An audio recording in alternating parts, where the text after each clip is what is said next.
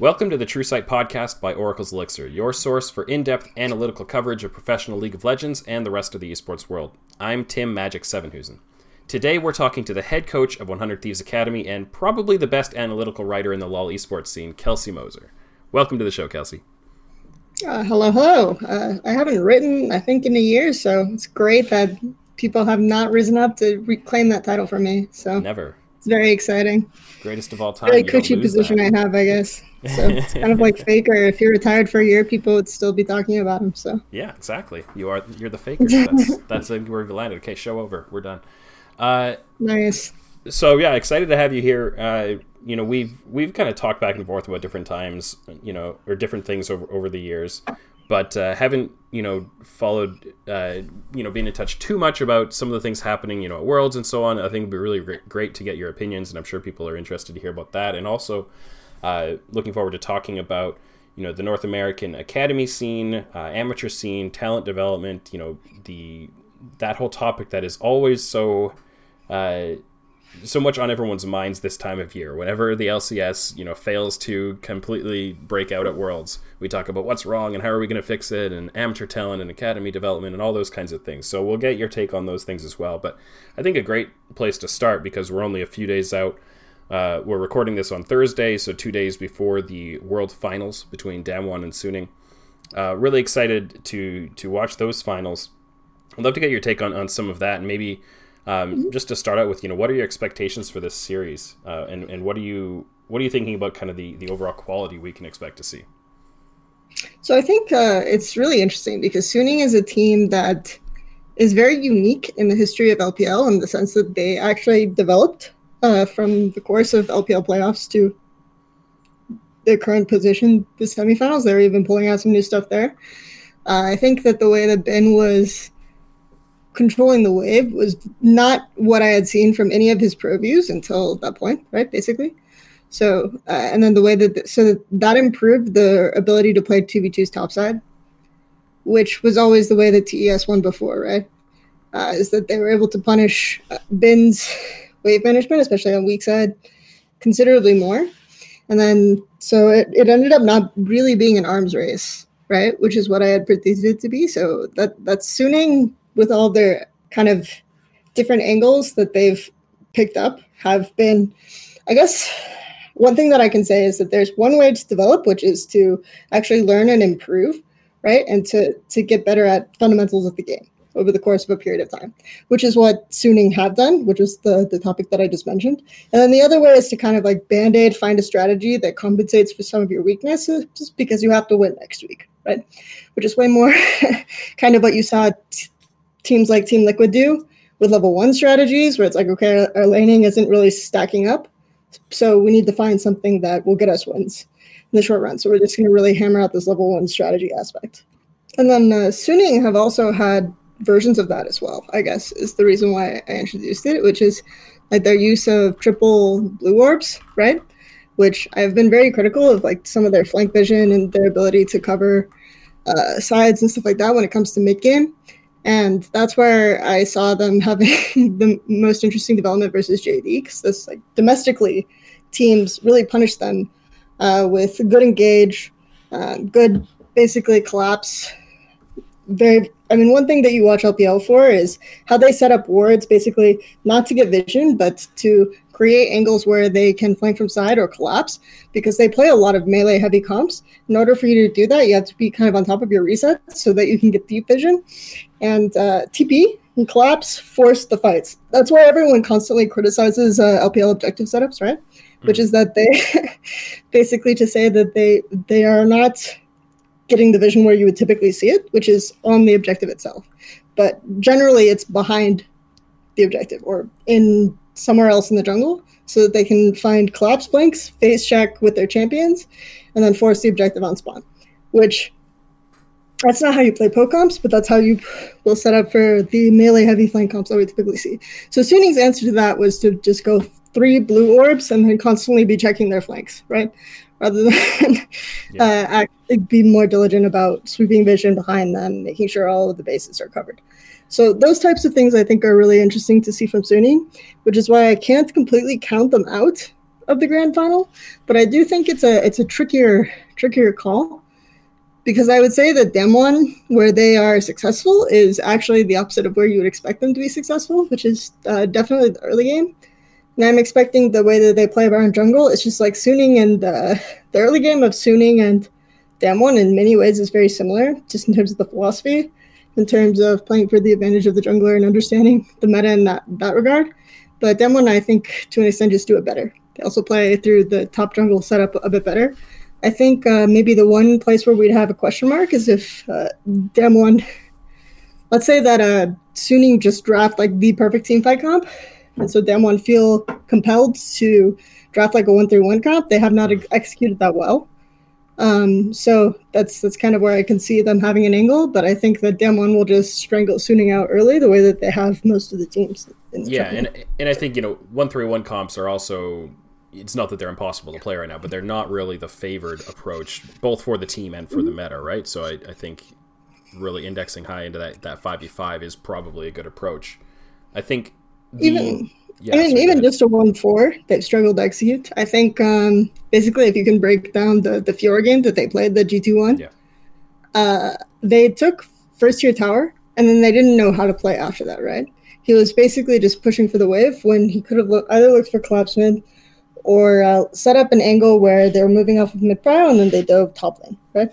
Like any of those types of things, I think are were feasible for them. Like they should have given up Drakes and played for a topside vision and then just squeezed out Wonder on that side, but they didn't do any of that, and that's why they ultimately lost that game. So just like even a 1-4 comp, any type of sideline pressure, they can't really execute well. So if they are forced into a corner where Suning draft like a really insane 5v5 comp and they feel like they can't match them there, then that's where they would, and they decide that that's where they need to go. I think that that's a situation that they will lose. It is interesting though, because even in those those 5v5 scenarios, if Suning does put themselves in that position, I think Damwon's team fighting is quite good. I think they can play those plenty well enough to win those situations if the drafts are relatively evenly matched there and they're not coming in at a big disadvantage, right? Like I don't think Damwon have really clear big weaknesses. So I think that TS is still the best team fighting team in the tournament, and Damwon's team fighting advantages, like they will mis-execute certain situations, but they just have so much gold that it doesn't matter, right? Usually they just have a gigantic advantage that they don't have to play insanely well. I would say like the one game where Shoemaker got a lot of praise for that series, I would say the one game where he played like insanely well outside of just the lane and Caps like making mistakes was the Syndra game. Like his team fights and his own control in that game was really insane. But I would say that in general, like their team fighting fundamentals themselves aren't like so crazy, right? It's just they usually come to that section of the game with a big lead. Yeah, and in saying that they're not so crazy is also not saying, like, when we're at this level of the tournament, we're nitpicking, right? Like, we're looking for, they're not an S plus here, right? They're only an A plus, or they're only an A minus, or something, and they're like, yeah, but they're all really good still. So yeah, but I think Suning have shown like really good elements of team fighting, especially in the tournament, right? They've learned kind of front to back, which was something that I never thought that they would be able to pull off. And Huanfeng has been playing really, really well. And I think that kind of just accentuates that. So I actually kind of right now favor Suning in like an even fight if both teams have like a front to back comps. I actually think Suning might execute it a little bit better. Interesting. I think the jungle matchup, and you referred to it a little bit already, but the jungle matchup is one that I think will be really fascinating, partly because there's been so much attention on SFM at this tournament. And early on in the tournament, and for a large portion of it, his ability to outpath, his ability to be so much more efficient on the map and use his lanes and just create these massive farm leads. And then we saw, in semifinals, I'd say there's a lot more about the ganking play, a lot more about the playing for his laners, and that was part of what, he shifted so he can play both styles kind of thing. So there's so much praise that you can heap on him, but then you look across at Canyon, and all of the stats that make SFM look amazing, if you want to, reduce it down to the numbers, his CS per minute, his golden experience leads, and all of that, and Canyon tops them all, and sometimes by pretty wide margins. What do you expect for like a stylistic play? Like which style do you think is more likely for SFM to bring into this head-to-head? So that's an interesting question, because before this tournament, I would have ranked the junglers who played most to least correct. As and by correct I mean like according to the meta, as like Kanavi, then Peanut, then SFM, then Karsa. But the way that SFM has been playing this tournament, I would actually say that he's played like most correctly. Like Suning has played more correctly, kind of through lanes, getting jungle advantage. Even going so far as to have like Bin just like force constantly when he could get a free crash off, so that he's pulling like enemy Volibear topside and then SFM just goes and takes his butt camps, right? Like stuff like that, I think is really kind of extreme from them. Whereas like that was the kind of stuff that I was expecting to see from Kanavi when JDG were basically the team that were playing like most for jungle advantage of any team in LPL. I was expecting to see like some of these extremes and some of these heavy invades and constant punishes, but I mostly just saw him like full clear his bot side or full clear from top to bot and then get an advantage that way because the other junglers were just constantly ganking, right?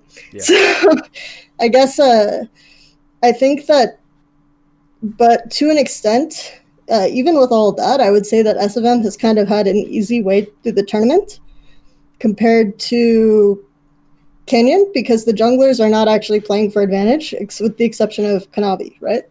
The junglers that he's facing. Like thinking about Group A, Broxa, Jankos, and then Machi. Basically, none of those junglers played for jungle advantage. They all played ganking style for their lanes, right? So he could easily get those advantages. He was basically uncontested because the other junglers were making so many mistakes. And the same thing can be said for TS, right? Like the really egregious play that I went back and forth with Peter Dunn on Twitter on, which basically just like looked like Karsa saying, okay, Shen's going to clear slower. I'm going to level 2 invade his red buff, and then we'll level 2 gank top, right? Like these kinds of wild plays that just put him really behind because they're kind of gimme plays, right? Sure. And I think that the way that LPL junglers have gotten away with this is that there's so much focus in LPL on playing like the IG style, which is every lane is volatile. Like all 3 lanes are volatile and constantly pushing. And then we just play for a heavier trade on one side. And then other laners are not going to play for that. It's more typical for laners to hear from their jungler, okay, this is my plan. And then for laners to set up their wave according to that so that the ganks don't work and then you're just behind in jungle, right? So given the fact that he's had an easy time in that sense, I would say that it's easier for Canyon. Like Canyon has had a more difficult matchups in that regard and has been able to pull out ahead. So I think that we'll definitely see Canyon still pulling out ahead here. I just think most of his pathing is really, really smart. Sometimes SFM gives up tempo, greeting for camps, but then that'll be a situation where he's like staying on the map a little bit longer and then Canyon is in his face on a full back, right? With a completed jungle item and killing him, right? Like those are the types of scenarios I expect to see. Yeah, for sure. I think that's the role where I expect, insofar as you can reduce it down to a head-to-head kind of a thing, and I've never been a big fan, or at least not for a few years, and once I learned better about reducing team matchups to head-to-heads in roles, because it really doesn't work that way, but the jungle head-to-head is one that I think, is a big reason that Damwon come in with an advantage to me, and you've laid that out in some great reasons. To think about kind of the way this overall is going to look, I think we're both agreed Damwon come into this as pretty strong favorites. To what level do you think they're favorites? Is this a 3-0, a 3-1 prediction? What do you see it playing out as? I think it can be more volatile. I try to avoid ever predicting any series involving an LPL team to be like 3-0, right? Yeah. So I'm going to say 3-1 for now for Damwon. Yeah. Yeah, I think that's pretty reasonable. I think similar to coming into Damwon against G2, the reason I said 3-1 there, I thought Damwon is miles ahead in overall team quality, but G2 do these things, these creative things, and Damwon only have to make one little slip up for G2's kind of creativity to kick in, and they can pull off a game, which is pretty much exactly what we saw. Damwon go with a Fiora comp.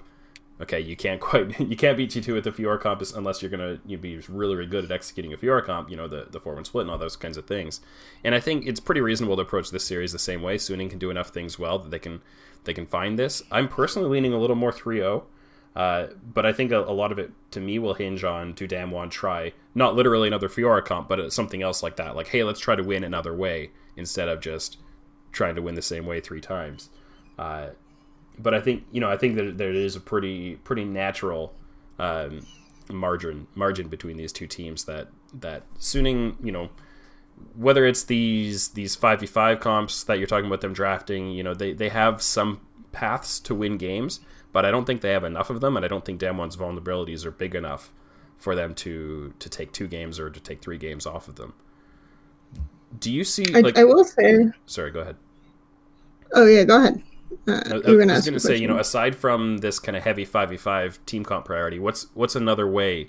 Are there 2 or 3 different ways that you can see Suning stealing games or taking games?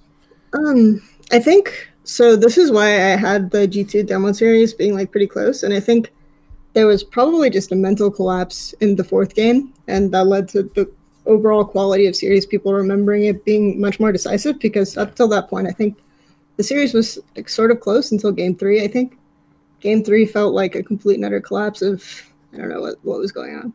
But sure. The part of the reason why is because I would say that the kind of almost EU style of trading away from dragons for, and now it's kind of the EU style because everyone else just plays 5v5s and dragon stacking. But it's of trading for like 2 lanes and giving up a 3rd, right? Like they play for 2 lanes as opposed to 3, or mitigating control on one section of the map. So like I would say TS plays like down middle, and then they spread out their control. Yeah. Whereas teams like G2 play for like 2 lanes where they will control really, really heavily one side of the map and then just kind of ignore the other. Or they'll place down vision on one side, recall, trade that for complete control on the opposite side, right? So I would say that Suning have done that to an extent, and that's part of why their execution of it is not complete. And that's part of why they get flanked on, right? That's part of why I kind of flame them a bit for how they control. Yeah. Is because they will kind of play for one side and then they'll decide to contest dragon anyway, right? Which I think the next step you have to take is to just like give the dragon 4 tempo, completely continue shadowing bin split push or whatever you're going to do. Sure. And then hard play for that. I think that their execution of that is a little bit better than Damon's. Okay. But again, the reason why I think like I sort of agreed with Selfmade's estimation, which was G2 had the best chance of beating Damwon, is because they had the most kind of variation in how they'll play the game. Whereas I think Suning will probably continue to opt into this sort of front to back. Maybe they'll try playing through bots, which a lot of teams have tried doing versus Damwon. I think they have a better chance of making that succeed. Maybe they'll go for the 2v2s. I actually think Ben and Nuguri are really similar players within the context of the tournament. So I think that those are things that they can look at. I think that potentially Suning's mid-game is a little bit better than Damon's. Okay. But I do think that they'll most likely just get blown out early. So. Yeah, cool. Well, I think World Finals, we're all hoping it's going to be entertaining. We're all hoping it's going to be high quality. And I think we've got a pretty good chance of that. I think even if it does go 3-0, I think the games themselves could be internally, entertaining at least. But we'll all have a good opening ceremony also at the very minimal. So we'll see what happens with that. Some people actually in the stadium to watch. I doubt they'll be all that loud, but maybe they'll do something creative with the mics, make it feel more like a real exciting environment. So that's happening this weekend. Looking forward to it. There will be lots of live tweeting and other things going on. So looking forward to kind of sharing that experience with everyone. Let's change gears a little. Let's talk about something that I think you're very uniquely positioned to speak on, which is the North American kind of talent development pipeline. The ways that we get players into the LCS and make sure that we're keeping the league as competitive as possible. So, coaching with the 100 Thieves Academy and being a big part of kind of identifying the players to bring in there, I think you've been one of the people that have, gained some attention from the community about what's happening there. I think with 100 Thieves having the amateur team, that generated a lot of positive sentiment and a lot of discussion. And that's something that people really want to know more about. So we're coming up on post Worlds. There's going to be the Scouting Grounds event. So the LCS has been running this for a few years, where they bring 20 players in, have kind of a mini kind of boot camp and tournament setup with the coaches from the different LCS orgs working with them. This year's event is going to be kind of mid-November, a little bit after Worlds. Based on kind of the players that have been selected for this, I don't know if the full 20 player list is public yet, but I assume you've seen it. How are you feeling about the cohort of players coming into this year's event? I think the quality is definitely really interesting this year. I think, obviously, I was really high on the Scouting Grounds 2 years ago, since I picked up most of my team from there. Yeah.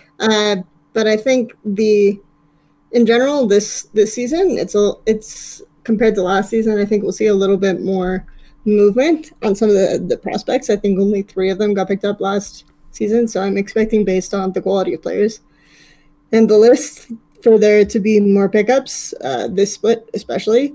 I also think part of the reasoning is that... Yeah, sorry. Could you explain a little what the difference is between this year's player list and last year? Because there were some structural changes that people might not be really familiar with. For sure.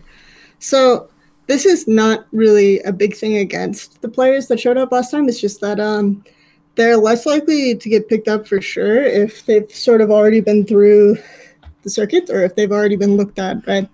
And then a lot of them are players a bunch of them were players who are even ex-LCS, who showed up last time. And part of the reason why that happened is the SG circuit was a method that Riot tried to introduce to get more eyes on the amateur scene, right? Now you can qualify through the Scouting Grounds tournament circuit for Scouting Grounds, rather than just placing high in solo queue, which was the qualification method before, which is why you saw like a lot of kind of fresher faces every year. Yeah. To an extent, you still saw a lot of recycled players in terms of, okay, well, I'm high on the ladder again, guys. Yeah. Take a look. But part of the reason is that in competitive, it's a really different game to solo queue for sure. So having that kind of experience makes it easier for you to play amateur, right? And a lot of times you'll see in collegiate or amateur teams, more experienced players looking to, get a little bit of money or get an education off of their experience. So there were a lot of experience-heavy teams that made the SG circuit final. This time around, I would say 100 Thieves organization is part of the reason why you're not seeing that, because our amateur team is one of the top 2 teams. And then the other reason is some of the rule sets that were implemented by Riot. And obviously there are good things and bad things about these rules, like limiting if you've been to multiple Scouting Grounds in the past, can't come again, things like that. But I think ultimately the spirit of the event is to kind of try to introduce talent that doesn't have a way of introducing itself to teams normally, right? So if you are a repeat SG player, then that's not really, or you've been in LCS before, that's not really in tune with the spirit of the event, right? So yes, you can demonstrate new skills and things along those lines, but chances are, if you're an interesting player, then or is already keeping tabs on you, just to see if there's something that they can pick up, or that's the hope. Some development along those lines, right? So the idea of this being a way to get a lot of orgs a chance to play with, that really cool guy who's rank 1, is kind of more in the spirit of the new rule set they implemented. I definitely encourage orgs and their coaches to keep tabs on some of these players. I think it's my job as an academy coach to watch a lot of amateur, so I do my best. Yeah. So yeah, for sure, that's still, I think right now, if you're good at your job, then SG is kind of a nice bonus, right?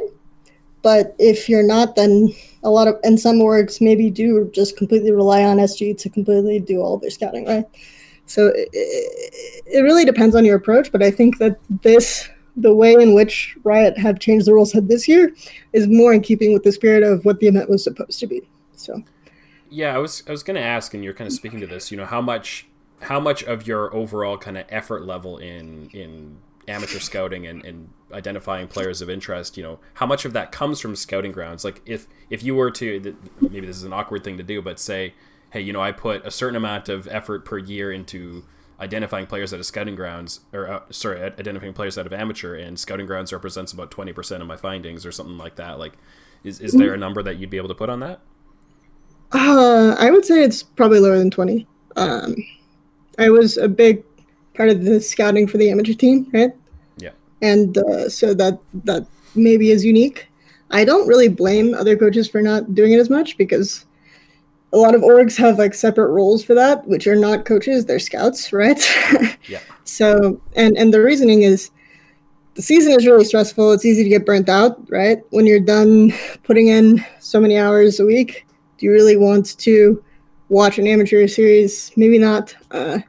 So right now, it's definitely an extra workload for sure to keep up with all of that and to keep invested. And so I do think Scouting Grounds is a good and useful service for orgs that maybe don't have the bandwidth to have like a really, really big scouting department, or who don't have coaches who are always just looking at players, So I think it's a useful service in that sense. I would say that my percentage of scouting is percentage of scouting that Scouting Grounds does for me is really, really low, but that's not true of everyone. I try to talk to a lot of different amateur players, or like I have players reach out to me on Twitter and being like, hey, do you have time to chat or some advice? And then I take that opportunity to get some like one-on-one coaching with them, right? So, cool. And to already have a pretty good idea of most of the amateur players in the scene. So I think that's that makes Scouting Grounds like slightly less necessary for me. And a lot of other orgs have things like their own Scouting Grounds where they invite their own players, right, before this even happens. We did one of those in the past. Obviously, it's a little bit harder now due to COVID. Yeah. But in general, yeah, I think it's coming to be a lower and lower percentage every year of actual team scouting, which I think is really good and important.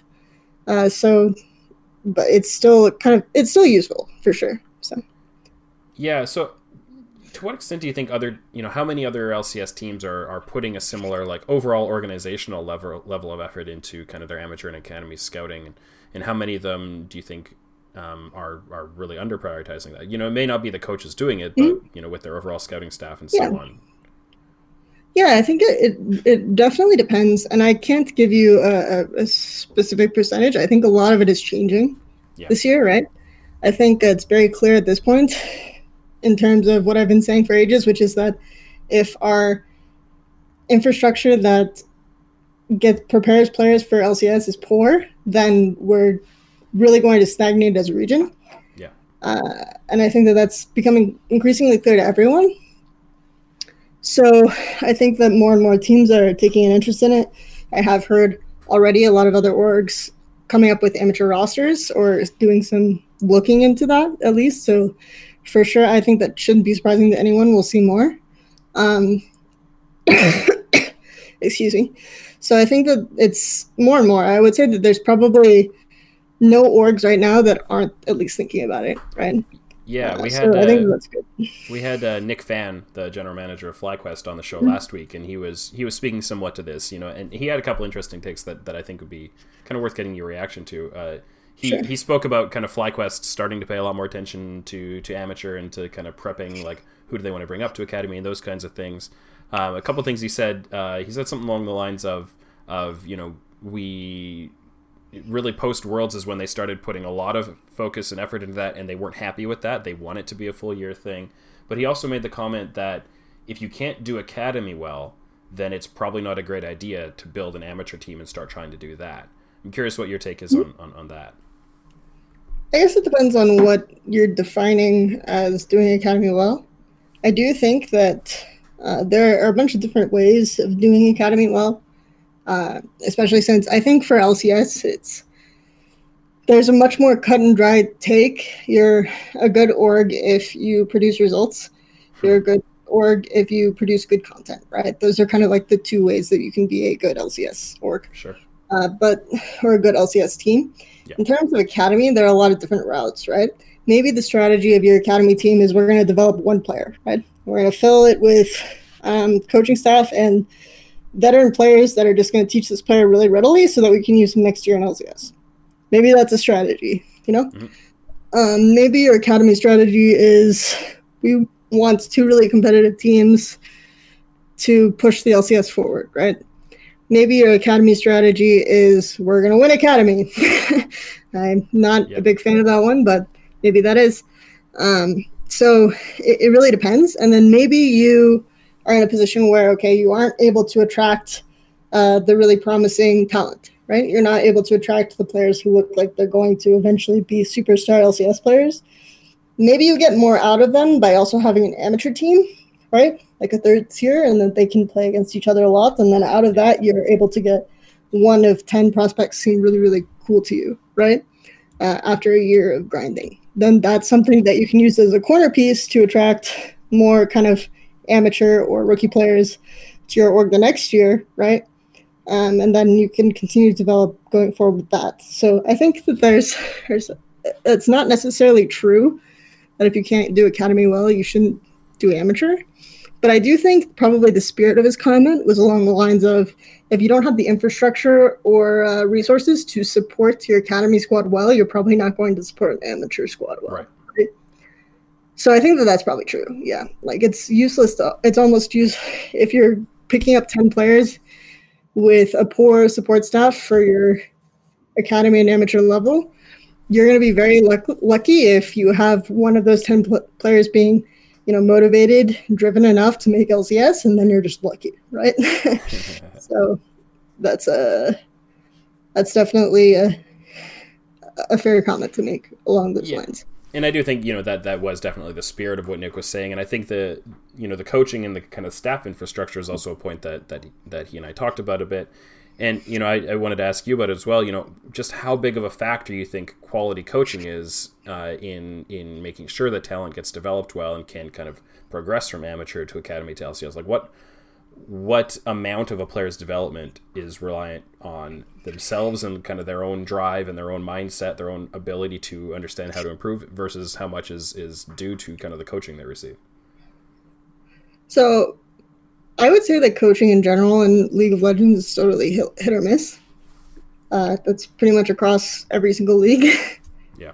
I've had really interesting conversations with Chinese orgs, and people are saying that Chinese orgs are doing better because coaching is leveled up. That's absolutely not true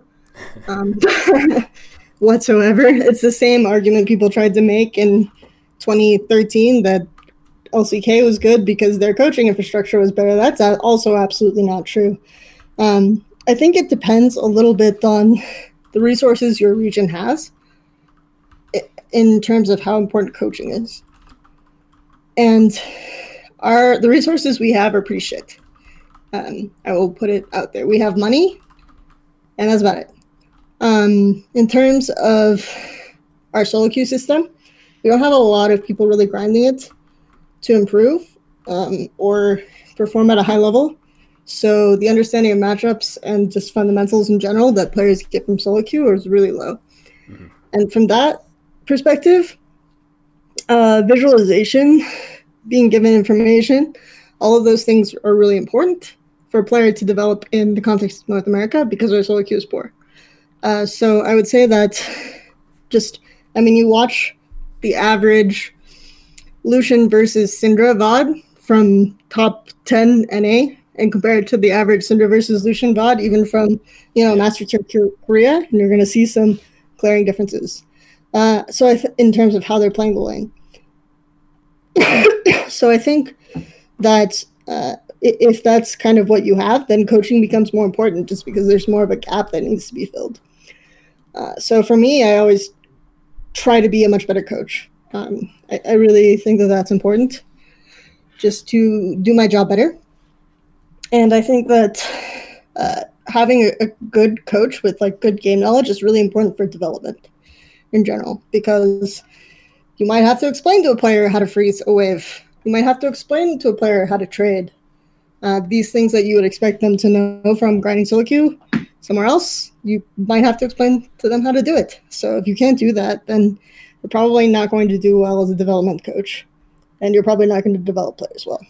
So think it does matter a lot. Yeah, and I like that point you make about being a development coach as opposed to maybe being a coach of an LCS team of a bunch of veterans. That's different, right? Where they need a different set of instructions, more about here's the style we're going to play and here's the communication structure we want to have. You're not teaching the fundamentals at that point. They're not the fundamentals of individual play. Maybe you are teaching some fundamentals of team play, but you're more about kind of nuances and so on. And so coaches with different skill sets at different kind of parts of the ecosystem is definitely important. I'm curious from your perspective, what kinds of resources are available to help coaches become, whether you're someone who wants to become a coach or whether you already are a coach and you want to level yourself up, like what kind of resources have you found that are available for that, or are there any? So I think that there are some coaches who like stream their insights. It's pretty cool. Have Patreon, stuff like that, and just talk about certain fundamentals like that. Basically just talking about the game as much as possible, practicing coaching as much as possible. It sounds really troll, right? Yeah. But I do talk to a lot of amateur players and try to help them out because that makes me a better coach. Just constantly having that practice and that sort of grind for it. Putting yourself out there, thinking about the game, learning as much about the game as possible. Watching one trick streams, it's not bad at all. Yeah. Like usually one tricks have played that champion minimum 1,000 games, right? So they probably know more about that champion than you do. Yeah. And can teach you something about it, right? So just anything like that is helpful. I think ProView was a really big resource for NA, and I wish that it didn't get kind of discontinued halfway through the season due to COVID, but stuff happens. Yeah. But ProView was really big because I think that had the opportunity to level up not just player understanding of laning, but coaching in general. So I think that those types of things are really useful that can help coaches. I was talking to a couple people in the scene who are willing to provide services from kind of an almost a psychologist mindset in terms of not necessarily how to improve game knowledge, but how to be good at making coaching so that the information is applicable in future games. Because I think one of the biggest pitfalls of rookie coaches, regardless of whether their game knowledge is good, is they will coach how to win the game that was just played, Sure. Which doesn't necessarily help the players get better. So making sure that when you're done with your coaching session, there's easily applied knowledge that is applicable to future games. That's like, okay, we drew this conclusion because of this situation. This situation is replicable. That needs to happen for sure. Yeah, definitely. So, I mean, it sounds like a lot of the ways that coaches develop right now are kind of internal, a lot through like peer conversation, through study, through just repetition of practice, trying, like you said, you talk to academy players, try to give them advice and see how well it lands, and maybe you can adjust your approach in the future, things like that. And probably not a whole lot of development from like institutionalized or external sources, like, hey, there's definitely nothing like go take this course on how to be a League of Legends coach, or nothing that is, like accepted or really out there as here's a standard, right? There's no degree you can earn and that kind of thing. And I think a lot of people who like kind of aspire to get into the space are hoping or thinking something like that. Like, can somebody tell me what steps to go follow and then I will be a good coach? Like, like you could in maybe a software engineer or something, go take this set of courses and, build this set of projects. And now you'll at least have, a baseline set of skills. That doesn't really exist in something that is so, young industry, and even within the League of Legends esports scene, coaching is still relatively young within all of that. So I think the necessity of being kind of self-motivated, self-driven, and knowing how to improve yourself and where to find those opportunities is such a big deal. And it, not just for coaching, but for a lot of other things too. Being analysis, and whether it's data analysis or other types, you have to be able to identify ways for yourself to improve and go out and get them, right? Go out and make them happen. Because nobody's going to kind of put the steps in front of you and you have to check the boxes. How much, stepping back a little bit, how much progress do you think coaching has made in over the past few years? And do you see any kind of inflection point when franchising came in and kind of the opportunities came up for academy teams and coaches for those teams to exist? So I will say right now, academy is in a weird space because I don't know many academy coaches other than myself, and I haven't talked to all of them about why they're involved in it, who want to coach academy to coach academy. Most of them see it as I'm going to use this to leverage my career to get an LCS position, right? So I think that's problematic. I think that there can be incentives to create more coaching in the academy space to get people who actually have the game knowledge and the coaching experience that is useful for development to enter the space. Yeah. I think that can happen. I'm not saying pay me more because I will probably never even tell orgs to pay me more, honestly. It's a hard thing to do in any job. I'm saying that, like, if there's some way that you can incentivize more experienced coaches to work with rookies, I think that benefits the region for sure. Outside of that, I would say that coaching has developed because the more you do something, you'll probably get better at it, unless you're really just running it down and not even trying. So I would say that when LCS started out, right, obviously, and they first implemented the rule that every team needed to hire a coach, and they were paid for basically having a spot on the team because Riot said so. Yeah. Those guys kind of got a chance to be around teams to learn stuff and to level up, right? So there's definitely a better level of coaching now from before. I don't think franchising necessarily did anything about that. And by franchising, I more mean like now we have academy teams, and you have to have a coach on your academy team too. So there's just more slots, right? That's more what I'm. So not the structure of franchising more chances to be experienced. But I understood what you mean, but that's why I brought up the initial point of I don't know many coaches in academy who are actually trying to be good academy coaches. So I would say that in itself hasn't necessarily helped. Just having more time passed, I think, probably more than anything.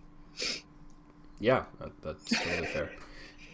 So, I think an angle on all of this that people have a lot of different opinions on is just the availability of players to be developed in North America. And I'm curious, in your perspective, how much do you agree or disagree with the idea that North America just lacks the level of domestic talent, to be developed compared to Korea, China, Europe? And obviously, pure population standpoint and quality, server quality, it's really difficult to argue that we have less population talent resources than China. Not going to argue that we're uneven standing in that regard at all. But I do think the idea that one argument that I've heard from various people in the space is we should be getting talent from other regions and pulling them over to develop them. It's like, well, our development infrastructure is really bad. And you're not going to learn a lot from our solo queues, so that seems like a really backwards argument. I think the best thing that we can do is put as much resources as we can now into the talent that we do have in developing it, because I do think that a lot of it has gotten dismissed just because we do have a small server and because people haven't had the resources or the knowledge to teach some of the fundamentals that players lack. It's just like, well, this guy's inting his Jax versus Camille matchup. I guess we can't play that champ, instead of just noticing that he's taking bad trades or he's not managing waves properly, right? So I think that there's some regard. Yeah, we have less talent, but I do think we can get way more out of it than we can, and we should be developing the resources to do that before we think about trying to pull players here and develop them, because historically that hasn't made the solo queue better. That hasn't really made the region better. It's just a thing that has happened, and unfortunately we've kind of made players worse by bringing them over here historically. So. Yeah, and if you want to extrapolate on that approach and apply it to another context, look at, hockey is something that, if we're talking traditional sports, it's something that I have a little deeper awareness of than some of the other sports. I do follow, other sports in general, but as a Canadian, you look at the NHL, how many Canadian players are in it, compare populations between, say, Canada and the US even, let's not even go globally, and look at the international success Canada's had. About a tenth of the population as an overall country, but, at least on par and generally better in terms of the number of players who go pro, and that is so much involved in infrastructure. Partly it's kids aspire to play in the NHL at a much higher rate here than they would in the US because there's, it's the sport, and there's a little less competition about which sport you might want to go into. But partly it's also like Hockey Canada, the kind of the federal institution that oversees teaching coaches how to coach, the whole, the system of which level of leagues you can play at, what you learn at different ages. It's all about the player development infrastructure. And it's not because Canada is, importing players to teach. It's because they know the right way to teach the players and the right methods to use and how to teach the coaches to teach and all these things. So I think that's a pretty great case study of what kind of where the effort should be directed if North America wants to develop more and better league players. Invest in the infrastructure, invest in teaching how to teach, invest in the right coaches, and then get the most you can out of the players you have. I think you're completely right in exactly what you're saying there. Yeah, I just think that I've just heard that take a lot, right? So I just kind of wanted to sort of express my thoughts on that. Yeah, and I think the more we see success cases of of Blabber, of Vulcan, of Spica, of Tactical, the more we see that, the more I think it helps people buy in and understand, not just conceptually, but with concrete evidence, like, oh yeah, this does work. We can go that way. Maybe we need to find ourselves a Spica, right? Things like that. And of course, that has to start with teams recognizing that Spica is actually good, but, or at what level he's actually good, all of those kinds of things. But I also just want to get your take, quickly on a bit of a hot button topic lately about the idea of kind of in-house solo queue on the tournament realm, dealing with the ping issue. I know that there are different opinions about that, and I'd love to kind of hear your take on whether that's helpful and beneficial or not. So yeah, again, I think the ping issue is not the only issue with solo queue, for sure. But I also understand to an extent why it's not used as much. So I do encourage my players to use it. But I also think that when they queue up for it, right, you'll see two players queuing up for that and solo queue at the same time, and then just going over for whichever one pops first, Oh boy. Yeah. So you do have more downtime if you're queuing for the system, just because fewer people are doing it. Maybe if everyone did it, it would be better, but it's hard to convince, every player to do it after spending a really hard day of scrims. And then want to play against the same people. I think that you can, if you want, call players lazy. It really depends on the player. But I do understand after a long day of scrims, it's really mentally taxing to not want to just grind against the same people and not having the ability to just stay completely 100% focused.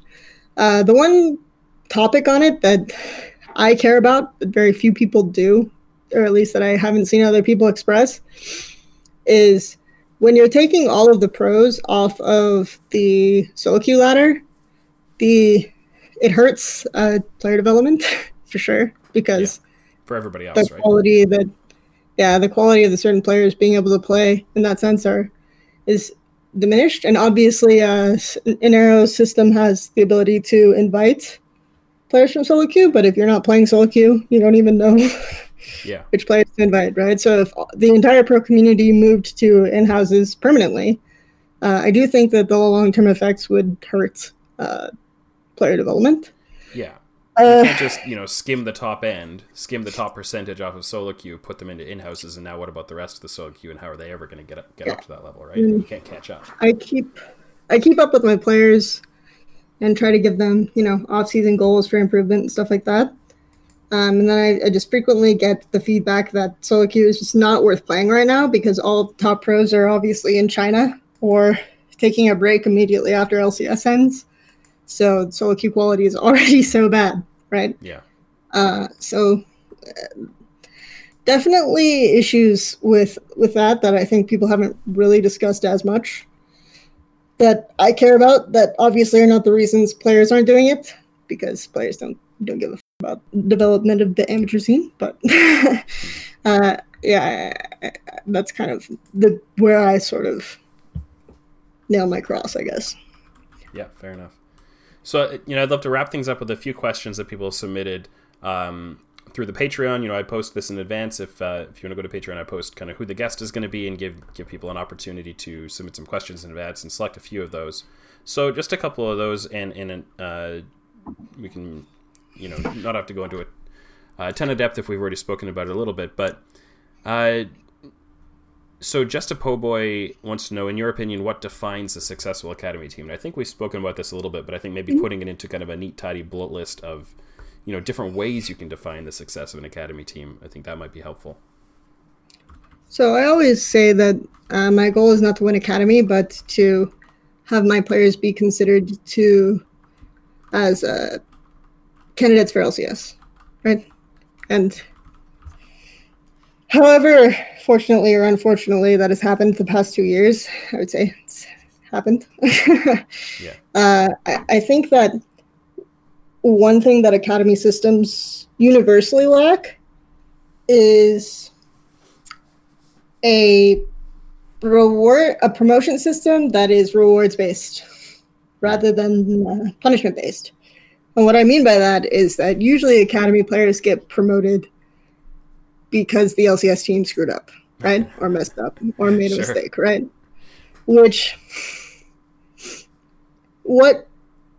How good of a debut do you think a debut season an academy player is going to have in that context, right? Yeah. Regardless of how good the academy player is, if the team that he's promoted to is struggling, probably won't look too insane from the beginning. Right. Like, I think Tactical looked pretty decent on a struggling TL in spring, but no one really thought he was that good until summer, right? Right. Yeah. I think that's definitely a fair point to make. So from that perspective, you're definitely kind of hurting the careers of promising rookies by promoting them sort of based on the struggles of the LCS team almost exclusively. So I would like to see more teams take a reward-based approach, and I think this is why we saw last year Reaper make comments like, I need best of 3 in LCS to get my rookies more stage time. Yeah. Because I think that's an incentive, right, to let orgs promote players more. I think spring can be used, with the new format, can be used better as a way of trying to implement more rewards-based LCS time, right? So we'll see if teams try to do that at all. It's like, okay, the team is not doing insane, but it's not doing poorly, and this guy is just popping off in our academy team.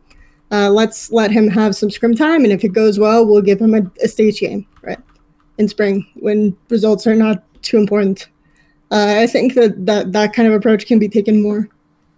So we'll see. We'll keep posted to see if that ever happens. I know there's the famous Cardinals team, right? Managed to, it was 2013 through 2015, right? They had the next man up approach, and they had the best season records of the entire franchise history, right? And that was because after having so many unexpected injuries, the next season the coach decided, okay, we're going to get the bench players more playtime so that if injuries happen, we have backup players who are well prepared for playing, major games. And then they had an insane 13-3 regular season off of discovering a rookie, basically just from having that approach almost by accident, right? Yeah. So, yeah, I think it's definitely something that can be taken, because LCS teams might have good eyes for talent, but no one has like a perfect eye until there's enough tape to make it happen. Sure. Next question up. So Space Alpaca wanted to know, great name by the way. Do you believe that former LCS players belong in academy? Take that however you want to take it. It's a tough one, right? So it really depends. Like, for example, I would say contracts. Former LCS player who was in academy. I think it was kind of a crime that he didn't have LCS opportunities at the end of his season.